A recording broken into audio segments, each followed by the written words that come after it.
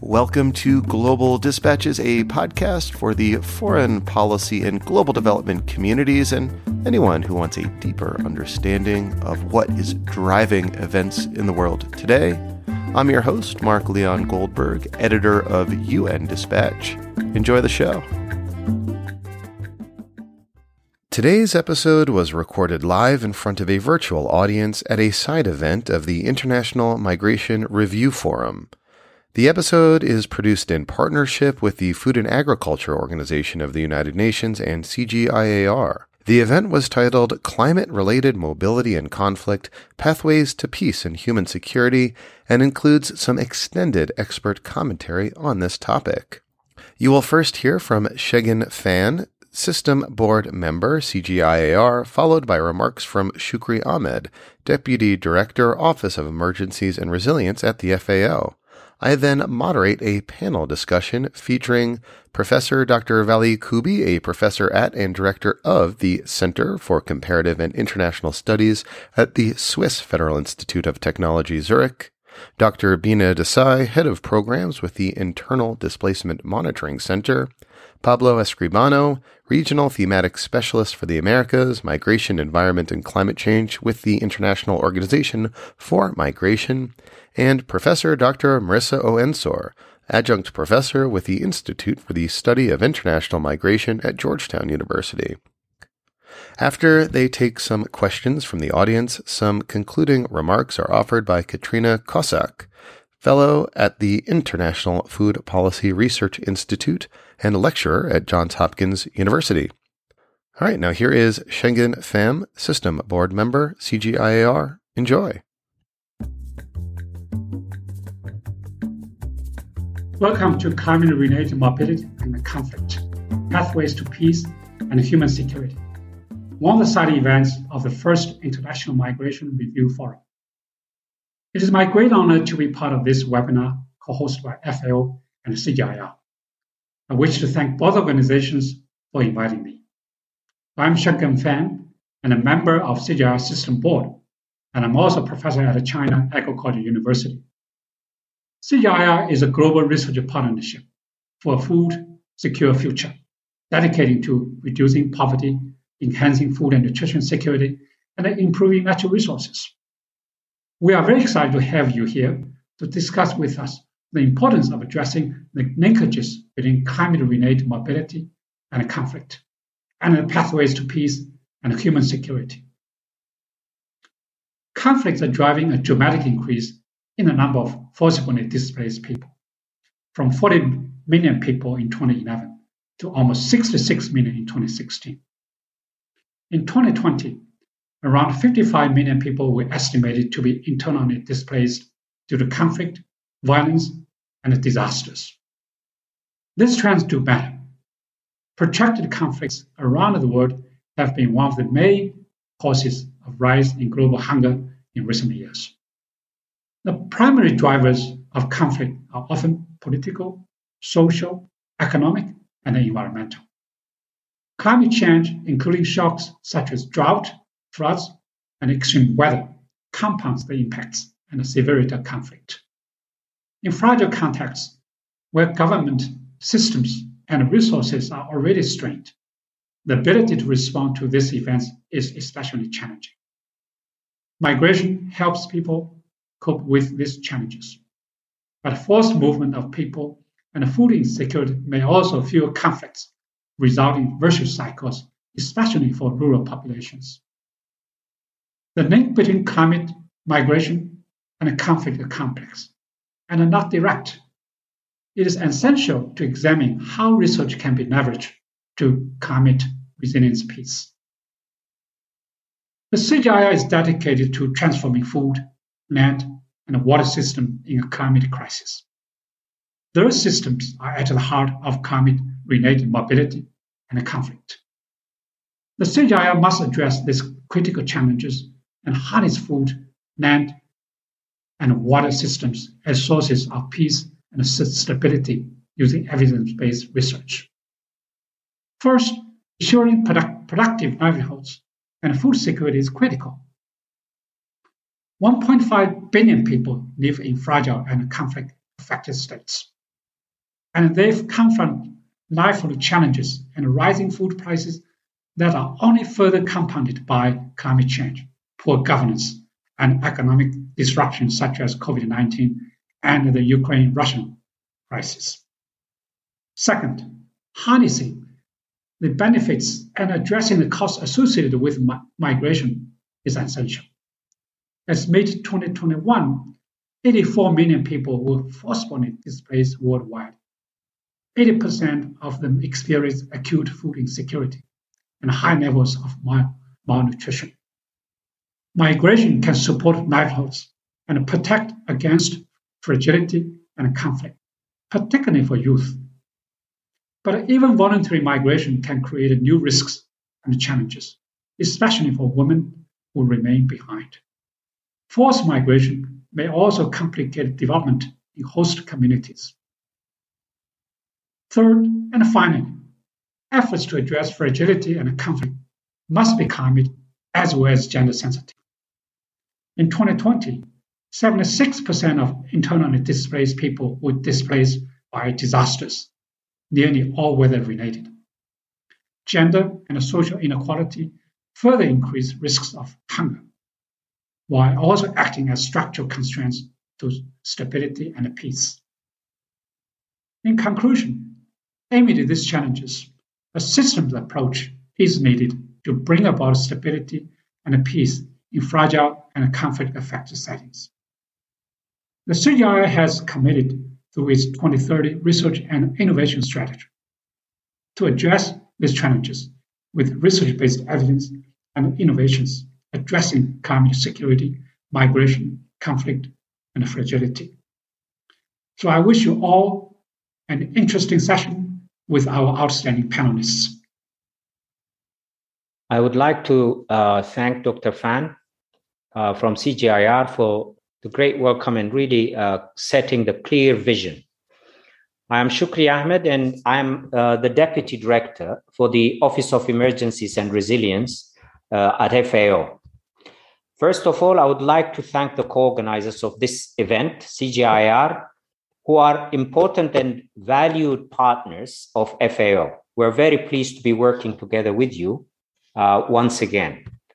I'm really delighted to welcome you all to this event, very timely for the International Migration Review Forum, for a very important and timely discussion on climate-related mobility and conflict and the search for pathways to peace and human security. Almost every day, we at FAO see the impact of climate change and increasingly intense climate-related shocks on the lives and livelihoods of communities around the world. And as you can imagine, the agri-food system is really stretched in the current world. However, we also know that these impacts are often not felt in isolation. Communities around the world who are already suffering from the consequences of a changing climate, particularly those who rely on agriculture to survive, are also facing complex, multiple, interrelated threats to their food security and livelihood, which can drive migration and contribute to forced displacement. More people are being forced to flee conflict, violence, and disaster than ever before. With the latest figure from UNHCR telling us that more than 84 million people are living in situations of forced displacement, further driving unprecedented levels of hunger. Likewise, those who have previously been forced to flee and abandon their livelihoods are returning to communities struggling to adapt to a rapidly changing climate and increasingly scarce natural resources. The consequences of natural resources scarcity should not be underestimated. As we see natural resources become scarcer, competition for these resources is growing, fueling new and existing conflicts and helping to lock us into a cycle of conflict, displacement, and hunger, where the most vulnerable suffer the greatest. This brings me to why at FAO we believe these conversations are very critical. It has never been more important for us to not only acknowledge the complexity of these challenges, but to also identify concrete pathways for humanitarian development and peace actors to contribute to peace and human security in the face of climate change. FAO strongly believes in employing a humanitarian development peace nexus, which aims to address the complex interlinkages I have spoken about and thus reduce vulnerabilities before, during, and after crisis. This approach allows us to work together with our partners to not only help communities cope with climate change, conflict, and displacement impacts, but also promote climate change, resilience, and adaptation. It also allows to find community-led solutions to manage scarce natural resources, which can not only help fight food and nutrition insecurity, but also address the drivers of forced displacement and contribute to sustainable peace outcomes. I look forward to hearing more from our panel today on this subject of crucial importance for FAO. I will now pass the floor, the virtual microphone over to Mark Goldberg, editor of the UN Dispatch, who will serve as our moderator today. Thank you very much. Thank you and welcome, everyone. My name is Mark Leon Goldberg. I am the editor of UN Dispatch and host the Global Dispatches podcast. Today's conversation on climate-related mobility and conflict pathways to peace and human security is being recorded as a live taping of the podcast. I have the pleasure of moderating a conversation with excellent panelists, whom I will now introduce. Professor Dr. Vali Kubi is a professor at and the director of the Center for Comparative and International Studies at the Swiss Federal Institute of Technology, Zurich. Bina Desai is head of programs with the Internal Displacement Monitoring Center.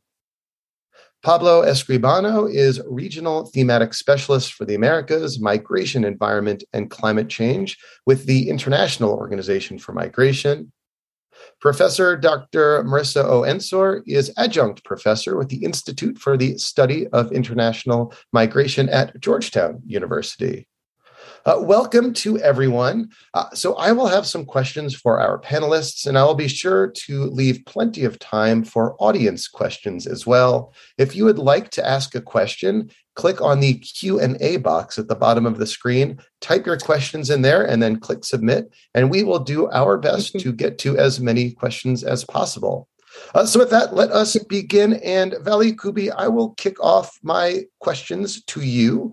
Can you share two key insights from your work that can help frame our understanding of the complex nexus between climate, migration, and conflict?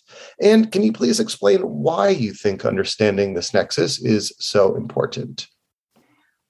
Thank you so much for the introduction. And I would also like to thank the organizers for inviting me to participate in this side event.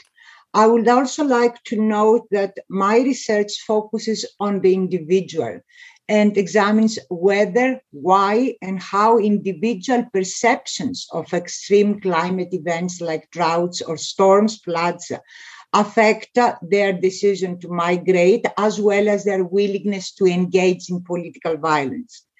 The findings that you are asking me to mention, to reveal here, are based on individual level surveys in developing countries, including Vietnam, Cambodia, Uganda, Kenya, Nicaragua, and Peru. I'm stressing this because it's not unique to one only country. Now, regarding the most important finding of my research is that environmental migration is predominantly internal. It can take different temporal and spatial domains. It can be, for a few months or permanently, or it can be just shifting a house inside the village because of erosion, or move a bit farther away to another village and then to the cities. And the question now is, do climate-induced migration can increase the potential for violence. And in my research, we are looking at urban social disorder. And what we are looking at is to what extent migrants who had experienced climatic events were more likely to perceive that they are discriminated in those places, in these urban cities, and why, and whether they will be willing to participate in protest, even if protests tend to be violent. And really, we did find such a relationship. Migrants who had experienced droughts, salinity, coastal erosion are more likely to feel discriminated. But also migrants who had experienced both events. They had a drought for a long time, and then there was a big storm or a flood. Then they moved to the cities, and they are very likely to participate in protest in order to change or to alleviate their problems in the city. Of course, since it needs two to tango, we need to have the perspective of the urbanites, right? And what we find, we have again surveys with citizens in major cities in these countries, and we find that urban residents do consider environmental migration to be legitimate, but not more legitimate than economic migration or social migration. That implies that, when you have poor people, uneducated people move to those cities, and they are the ones that they are going to ask to need the more help, they are less likely to receive it. And that implies that you are going to have a high probability of conflict at low levels of conflict. Thank you. We will now turn to Dr. Beena Desai. To what extent do climate shocks and stresses influence migration and conflict? How can data collection efforts be better adapted to represent the complex linkages between climate shocks, migration, and conflict?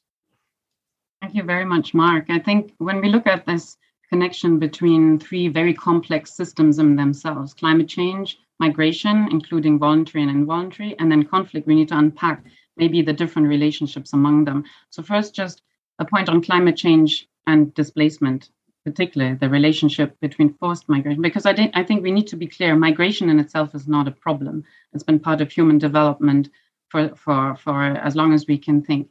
But the matter of a lack of choice, the movement that we record at the Internal Displacement Monitoring Center is what we're interested in. And we record since 2008 disaster-related displacement, around 25 million every year.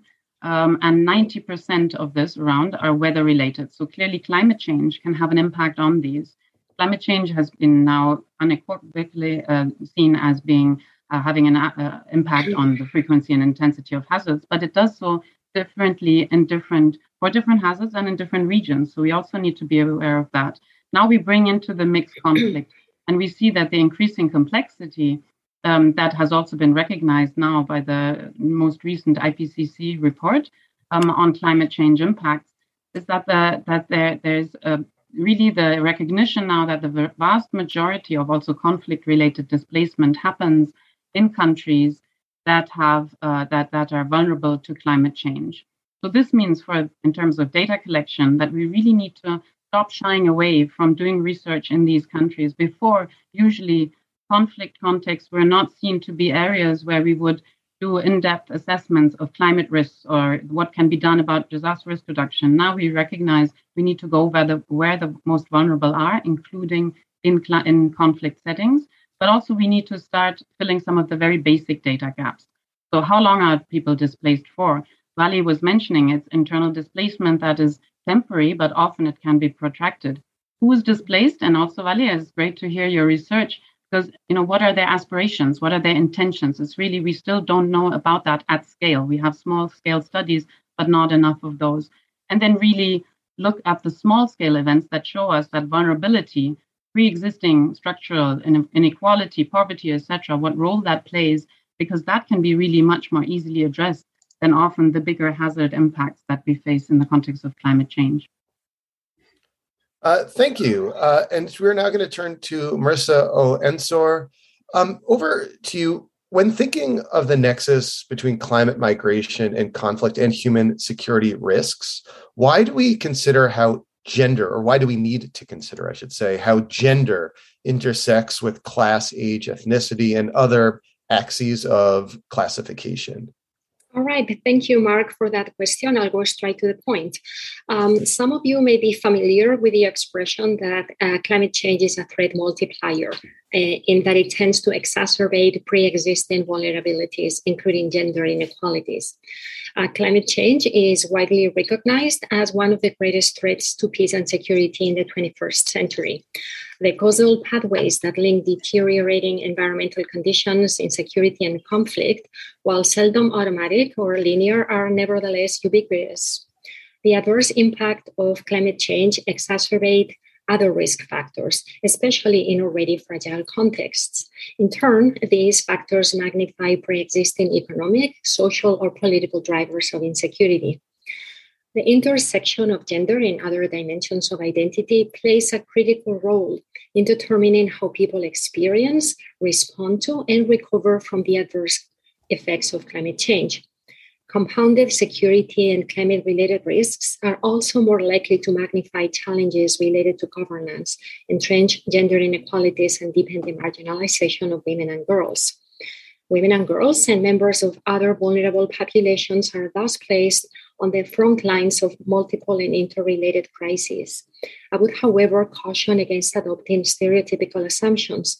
Vulnerabilities driven by gender subordination may be offset by belonging to a dominant ethnic group or higher economic status, for instance. Nevertheless, gender is recognized as the single biggest determinant of a person's agency in and out of crisis. It is also one of the most important factors shaping the migratory experience. Environmental migration, like other types of migration, is a gendered process.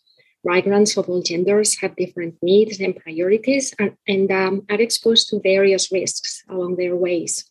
Adaptation, that is the ability to adapt to and cope with changes due to climate change, is also gendered. Adaptive capacities of individuals greatly depend on income, education, health, and access to natural resources, among other factors. As climate change destroys existing livelihoods, women are more exposed to the risk of being left behind and trapped in dangerous environments, while also expected to take care of family and household responsibilities when men migrate to seek better livelihood opportunities elsewhere. Experience shows that migration as an adaptive strategy can lead to shifts in gender roles, contribute to changing oppressive gender relations, and provide new opportunities to improve women's and men's lives. However, it is important to underline that migration itself can also exacerbate existing inequalities between women and men. It can expose them to new vulnerabilities and intensify gendered experiences of poverty, discrimination, and socioeconomic inequality. Gender is therefore critically relevant to all aspects of migration and is a crucial factor in understanding the causes and consequences of environmental migration more specifically. To conclude, I want to emphasize that the way women and girls, men and boys are impacted in any given situation must be empirically investigated rather than assumed a priori. I would offer that gender analysis is a key tool in developing adequate and durable responses to environmental migration, so that these responses meet the various needs of people in different different intersectional gender and age groups. Gender analysis can also show how existing gender inequalities shape people's ability to adapt to climate impacts, affect decisions to whether and how to migrate, and their experiences of migration. Evidence-based climate, humanitarian development, and migration programming is needed. Data, not anecdotes or stereotypical assumptions, are essential to ensure that policies and interventions are effective, fair, gender-sensitive, and responsive, and implementable at the regional, national, and local level.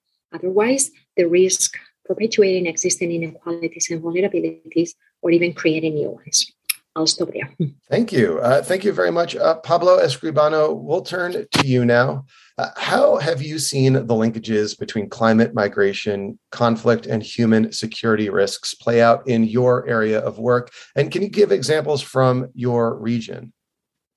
Sure. Thank you very much, Mark, and thank you very much to the organizers for having me. So as the title of this event says, I think human mobility is really a great angle to look at the interactions between climate, migration, and conflict, right?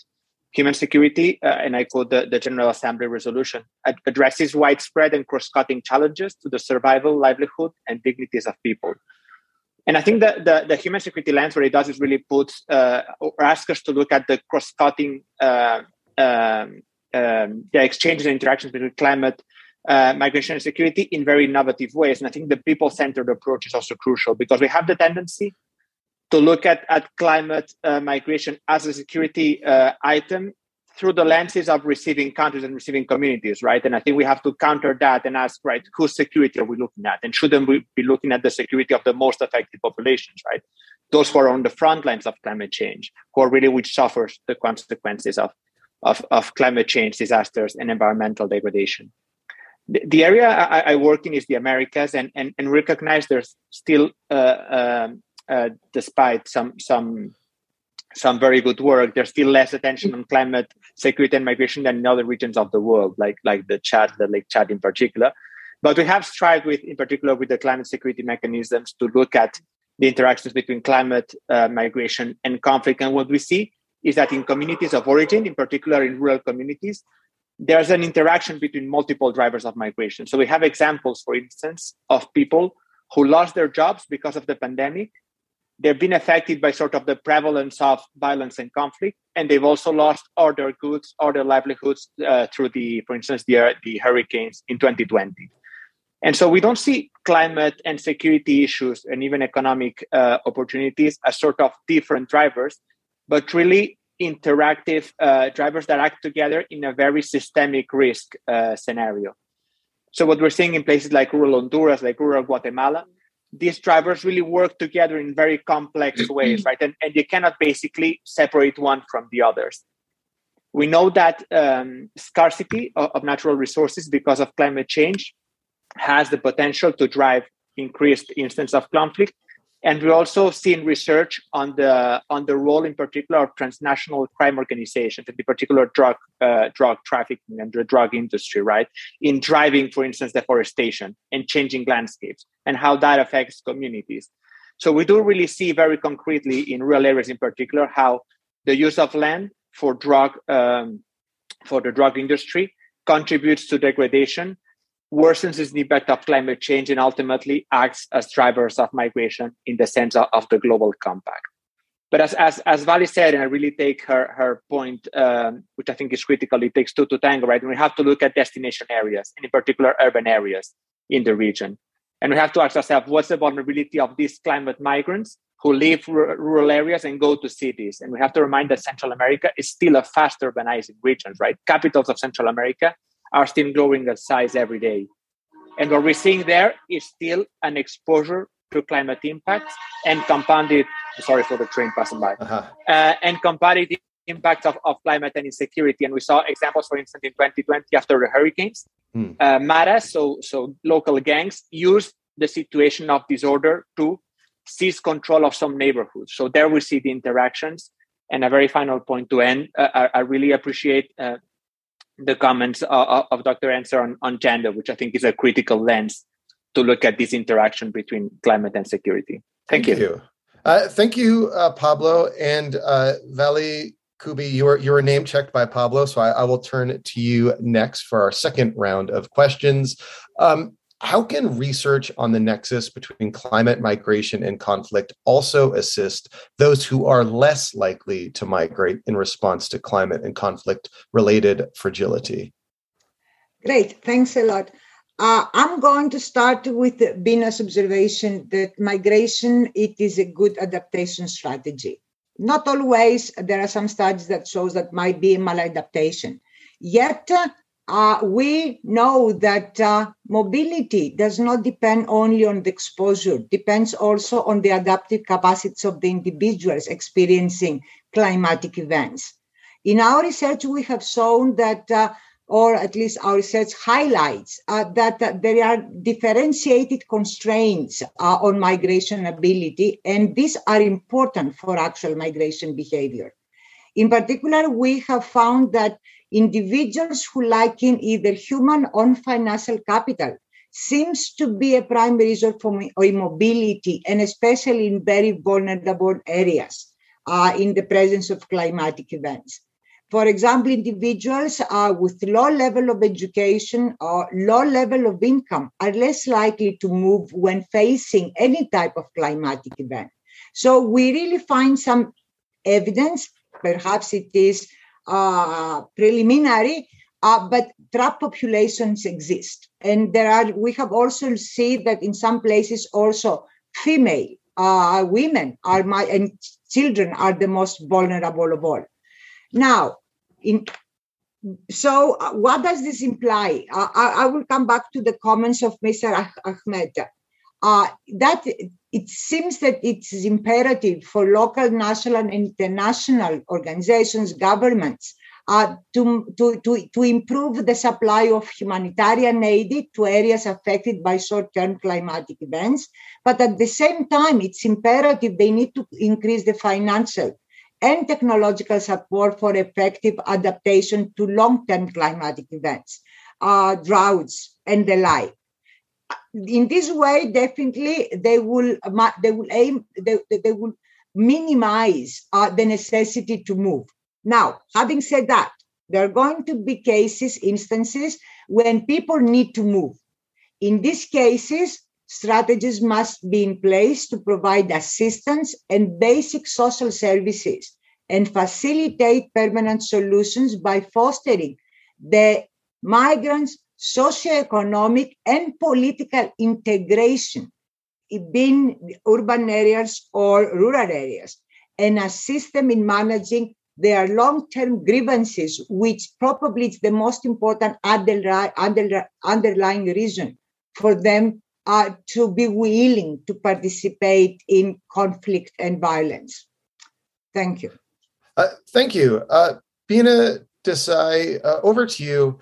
How can researchers and humanitarian development peace actors work in closer alignment to fill evidence gaps and translate knowledge into impact? Thank you. I think I've touched on that in my first round of interventions. Really go to those areas where those actors are already operating in silos still very much.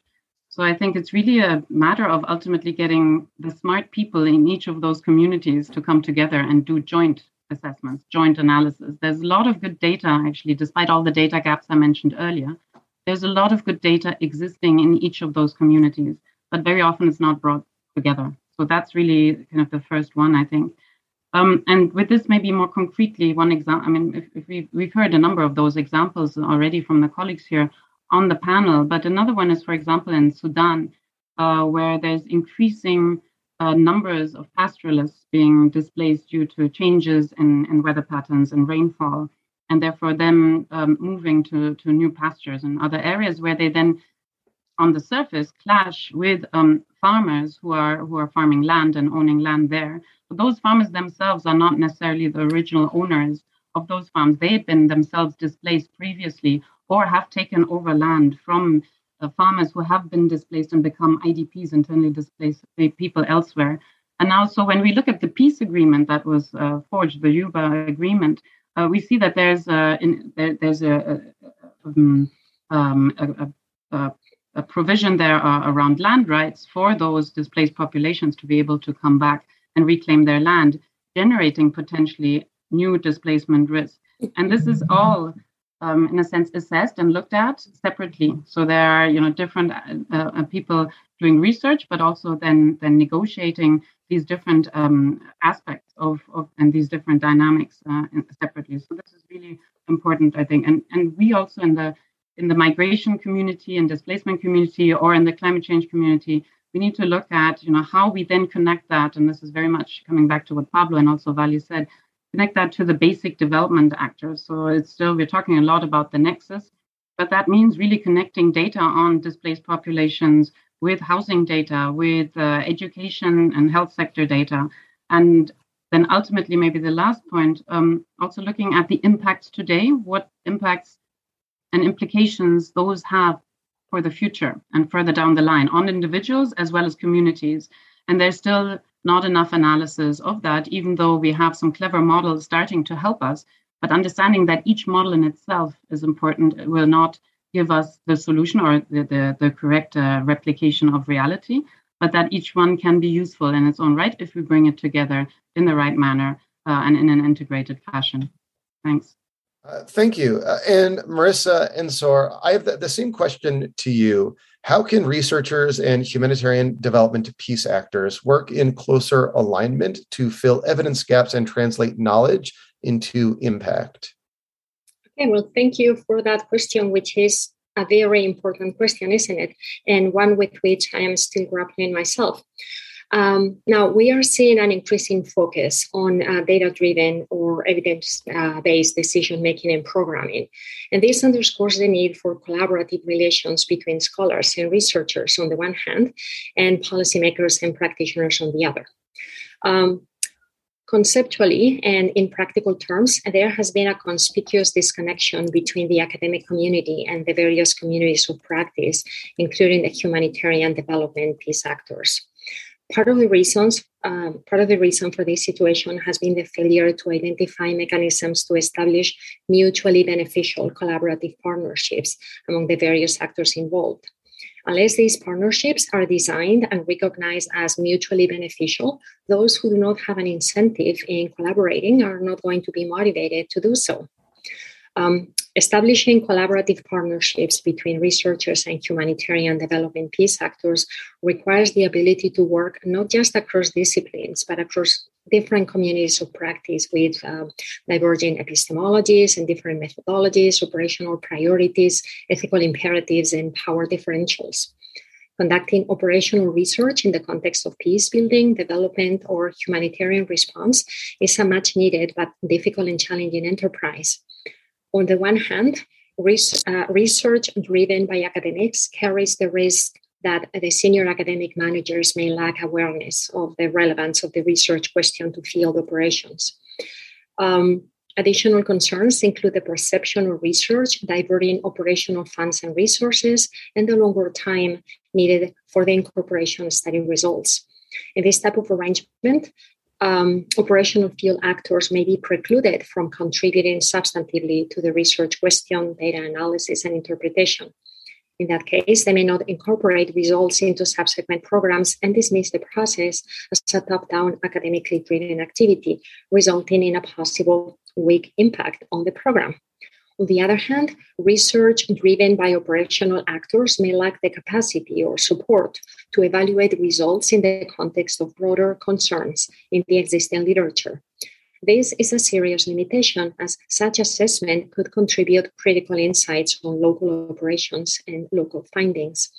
The link to an updated set of broader academic literature, writing skills, and technical tools is often difficult to maintain in the humanitarian setup and can be nurtured and developed together with academic partners. Collaborative processes between academic partners and field actors can accelerate integration of research findings into the operational and policy reality, linking early results with planning processes. To do this effectively, it is imperative to balance issues of comprehensiveness and practicality. Collaboration between scholars and practitioners can also help to mutually enhance the learning process of both groups, including helping to identify and frame research questions, supporting data collection and analysis, sharing practical and theoretical knowledge, and developing expertise in the Global South. Additionally, joint research involving field actors and academics with complementary expertise has the potential to contribute to improved responses for those affected by complex and protracted crises if it is conducted with proper resources, mutual respect for one another's competencies and constraints, and trust in a shared vision. Collaboration must carefully consider the roles and responsibilities of diverse actors, as well as the benefits and challenges of collaboration along issues that include complementary expertise, shared goals and objectives, reward structures, funding mechanisms, mutual gains, and shared ownership, while avoiding the risks of instrumentalization, miscommunication, and unequal power dynamics. Okay, I'll pause there, and I'm happy to revisit these issues during Q&A. Thank you. Thank you very much. And Pablo Escribano, last question to you before we get to our Q&A section. How might migration-related policy and programming be better aligned with climate action and peace-oriented solutions, and vice versa? Yes, thank you very much. And I'll try to be short because I'm very much looking forward to the Q&A. So maybe I would like to raise 4 points I have noted that I think would be important, right? The first one, Bina started hinting at it, would be the issue of cutting across silos, right? Because we oftentimes still see, for instance, disaster risk reduction interventions that do not look at the violence and conflict settings or the violence and conflict scenarios in some regions, right? And obviously, if in line with the GCM, we're trying to address the adverse drivers that compel people to move, we're not going to be successful if we look at them individually, right? I mean, because we can basically adapt or help communities adapt to climate change, but then if they have violence prevalence of lack of employment, we're not going to be successful at addressing these drivers in a comprehensive manner. So I think that's a very important part of the solution here, integrating more conflict prevention in, for instance, climate action, climate adaptation. The second point I would like to make, and it's something also that colleagues have hinted at, is that I would say that obviously trends of climate migration are increasing, and most of them are unavoidable in most climate change projections, right? So we do have to look forward, we do have to prepare future migrants and future cities. Because as the IPC says, in order for migration to contribute to adaptation, enabling conditions have to be in place, right?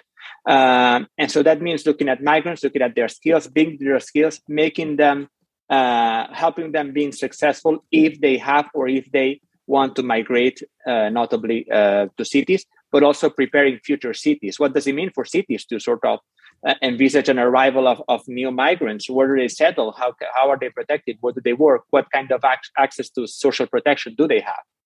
There's, again, a good examples in the Americas of urban projects, resilient cities projects that look at limiting the impacts of climate hazards.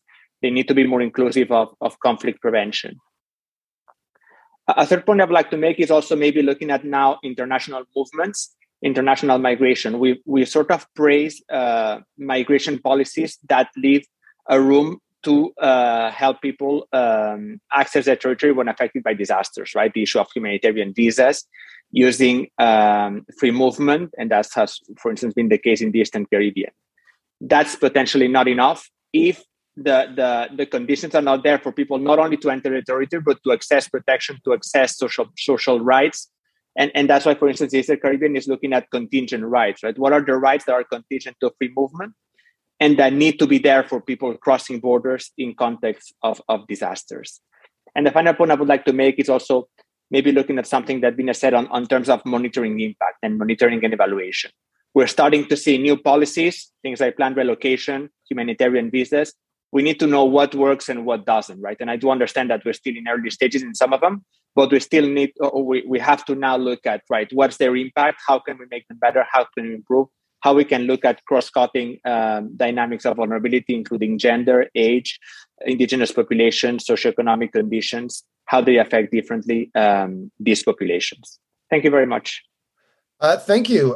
Huge thank you to our panelists. We've been getting questions over the Q&A chat box, so I'm going to dive right into it. We have about 13 minutes or so for Q&A, and so we'll try to get through as many as possible. So this first question, I think, can be addressed by each of you in a sort of lightning round kind of format. If there is one key message you would like to share for the community of practice working on the nexus of climate, migration, fragility, and conflict, what would it be? One key message. Veli Kubi, I'll start with you. As a scientist, I'm not. I think that we need a lot more data. I believe what we have so far, it's very context specific, and a lot of the things, as I said, and I said it from the beginning, it's coming from these 6 countries. For me, the key message is it is a very complex relationship. And we need more data to find out what exactly are the conditions that lead to migration. Because if we don't know exactly what the conditions are, any policy intervention is not going to be useful or helpful. People do not want to go. People would like to stay in their places. So if that is the case, policies are going to be different. And then, when people migrate or move to different cities, to different settings, then the needs might be again different. And, policies, one size fits all, probably are not going to be very appropriate. Thanks. More data. Thank you, Vali Kubi. Bina Desai, one key message. Maybe more connected data, as I said earlier, and really under the framing of risk, of really understanding that what we do at any point in time will have an impact in the future. And what I do as an individual will have an impact on others. And with that framing in mind already, that'll already help us connecting some of the data that we do have. And then also the planning processes, because we always talk about evidence-based policy making, but that has to be done in a much more integrated manner now. It's complex, it takes time, but that means also we have to get the money for it into those countries where this type of planning has to happen. And the so-called donor community has to face up to that and actually acknowledge that. Thanks. Thank you. And yes, Marissa, over to you. One key message. All right. Well, I would emphasize breaking down silos, building bridges between the various communities, and focusing on intersections. I do agree that we need more data, we need better data, but the data that we have tends to focus on these individual issues in isolation, or perhaps looks at them one by one, emphasizing gender, which was what I focused on, gender and climate change, gender and migration, as opposed to gender, migration, security, and so forth and so on. And so I think we need to come to terms with the realization, or in practical terms, that these various issues are not impacting the human experience in isolation, but that they are interrelated and in many cases mutually constitutive, and they need to be treated as such. Thank you. And Pablo, your one key message. All the good messages are taken. But I will say that maybe just to finalize on something that I haven't said, is that my key message would be that you cannot address the adverse drivers of migration without localization, right? And really looking at the conditions in communities, in really places that are affected by the climate, security, and even economic issues, right? So you really need to look at very local realities and how they interact, these dynamics interact with each other. And obviously data and research being fundamental in that regard. Thank you. So our next question is to Bina and Vali, pegged to your response to that first question.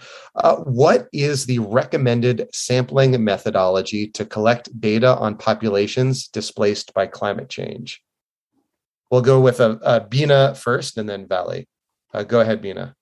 I'd say, how long is a piece of string? It depends on what type of displacement population you want to survey and what your research question is. So we'll be happy to connect with me and we can discuss if you're interested in a specific research topic or a situation to assess, and then we can discuss that. Okay, Vali, anything to add, or maybe you can get a little more specific? I think Bina goes for large samples here. I go for small samples, and for me the best way is either to use registers documents when this is possible.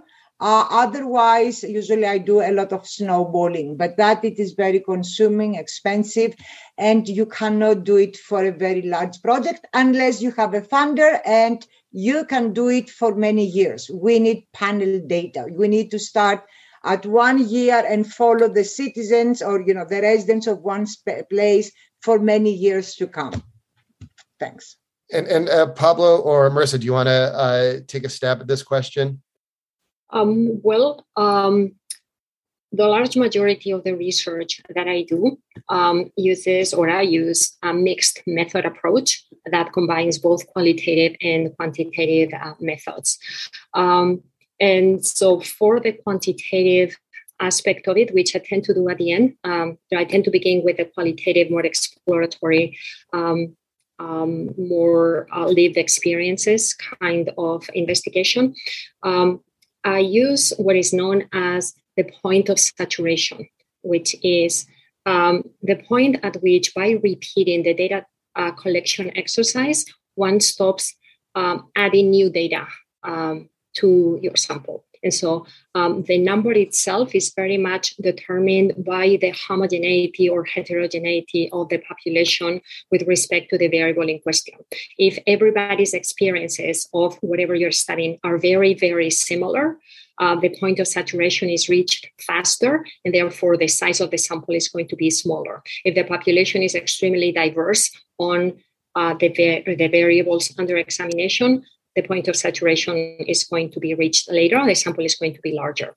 And then for the quantitative aspect of the research, I just use the typical formula, and the sample tends to be much larger and ideally randomly identified. So just a basic methodology, basic methodology strategy. I happen to be the methodologist, the professor of methodology in my department. So as has already been mentioned, if somebody wants to reach to me individually, I'll be happy to provide additional details because it very much depends on the project in question. Excellent. Thank you, Pablo. I'll give you the opportunity. He's for those who are listening, he is waving no thank you. So Pablo, I will read a question from the audience to you. We have about 5 minutes left for the session. Quote, I am also glad to hear so many of you calling for collaboration across silos and stakeholders. How do we do that? Pablo, how do you achieve that cross-sector collaboration? That's a great question, because we all call for breaking silos, right? But then what does it mean in reality, right?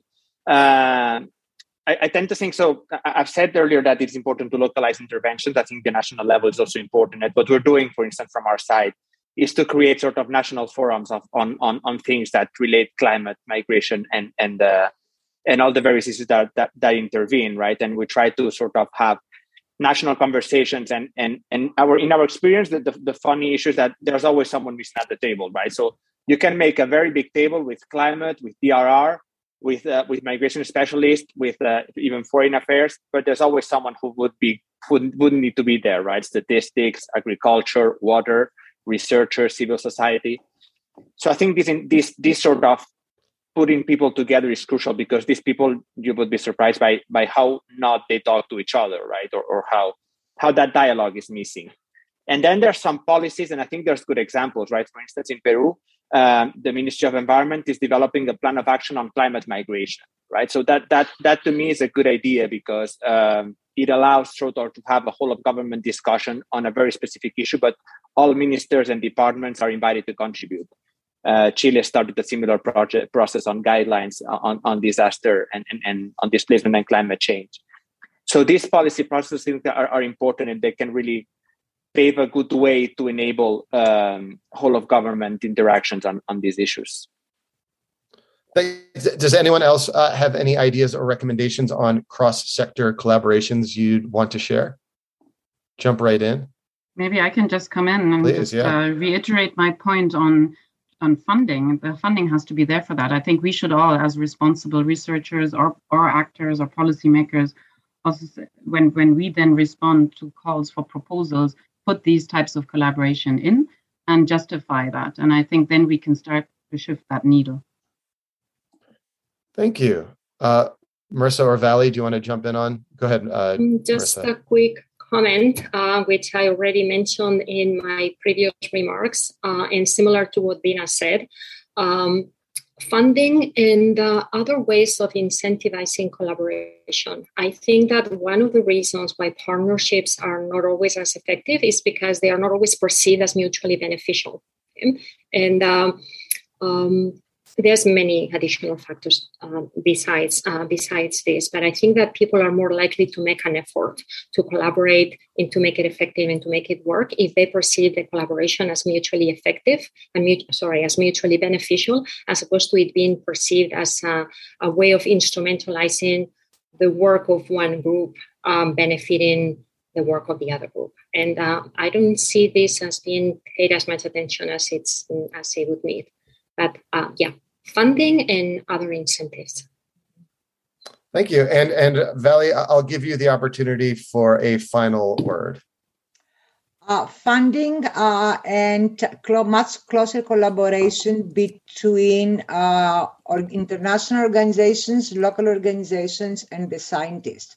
And more collaboration between the different disciplines in the scientific community. In Bangladesh, trying to understand environmental migration with sea level rise, riverbank erosion. And I need to understand exactly how this phenomenon operate in order to be able to see how people react to those and what it could be done.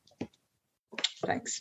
Well, thank you to each of our panelists. This was great. I really appreciated all of your time. Again, this was a live recording of the Global Dispatches podcast. I'm the host of the Global Dispatches podcast. You can find that show wherever you find your podcasts by subscribing or searching for Global Dispatches. It is now my pleasure to turn the camera and virtual mic over to Katrina Kosick, Senior Research Fellow at the International Food Policy Research Institute and lecturer at Johns Hopkins University. Over to you, Katrina. Thank you all and goodbye. Thank you. It is my esteemed privilege to be able to try to wrap up the really interesting, fascinating insights that have been provided by this panel. I'm very excited to delve into these issues. I will note that this is really particularly interesting to me in light of a new CGIAR research program we are launching right now, and it's on the topic of migration, conflict, and fragility. We're going to be working for this program at the Humanitarian Development Peace Nexus in fragile and conflict-affected settings, where we really want to build capacity to promote food security and sustainability and really stable and productive livelihood opportunities through food, land, and water systems. And we've got this four-pronged approach. We are planning to have early action, so including forecasting tools and action plans. We want to bridge emergency operations on the one hand with long-term sustainability principles. And we want to really generate evidence on what are the policies and programs that support stability. And we additionally want to accelerate innovation by pairing local inventors with our CGIAR scientists to pursue and study solutions to a lot of the problems identified today. So I'm filled with a lot of energy from our discussion, and I'm going to try to synthesize this in 4 points here. So we know, just kind of as a broad point there, this is a complex problem. And what I've heard today is we really need evidence-based decision-making and programming. That's critical. And we need this magical combination, right, of policymakers and researchers speaking to one another, taking this human security, people-centered approach to climate migration. And we need to focus on the most vulnerable people in particular. So turning to my 4 points here, the first thing I'm hearing here is that gender must be central when studying this climate migration conflict nexus. Pablo Escribano highlights how gender is a critical lens through which to examine climate and security. And then Marissa Ensor takes us here to point out that climate change is a threat multiplier that actually exacerbates gender inequality. And gender inequalities and governance challenges are thus going to be intensified in this context that we're studying. We need to keep our eyes on them. Marissa also notes how we need to understand how gender inequalities affect a lot of different things. They affect the risks people face. They affect the adaptation strategies that they can pursue. They affect their resilience in the face of climate change. And we need to study this in a way that also does not ignore the intersectionality of gender with other attributes, things like age, things like social status and class. And I think this point of intersectionality is huge. Bina Desai highlights how poverty and inequality are key issues we need to address. And poor women, for example, and wealthier women may face a completely different experience. So understanding intersectionalities on a lot of dimensions is really critical. The second point seems to be that we need to bust some of the prevailing myths about migration. Migration, in Vali Kubi's words, is a good adaptation strategy. Bina Desai notes that migration itself is not a problem. It has been part of human development forever. And migration is also another myth. It's not all international migration. Often we hear migration, we think of international migration, but Vali Kubi brings us to the point that environmental migration is predominantly internal. Pablo Escribano also notes that we cannot focus only on push factors. We often think of push factors, how to stop migration. We need to think of pull factors as well, and we need to also prepare future cities and destinations. He's mentioned the urbanization happening in the world today. So we need to go beyond just looking at the push factors at origin to look at destinations and resilient cities. Third point, we need to cut across silos for holistic solutions and creative data collection and analysis. Vali notes that we need to know the conditions that lead to migration, and we cannot find policy solutions without correctly predicting where migration will occur.